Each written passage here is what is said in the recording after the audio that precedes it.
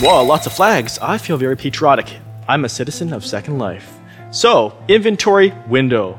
Open that up, and you notice right here, this is little known about. Not obvious, but it's handy. File, new window.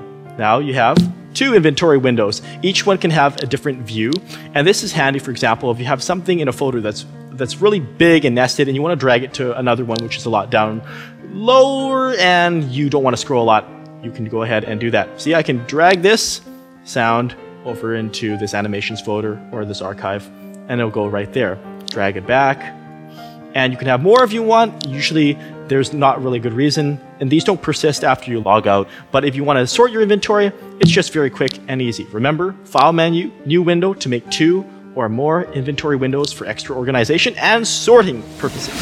Enjoy.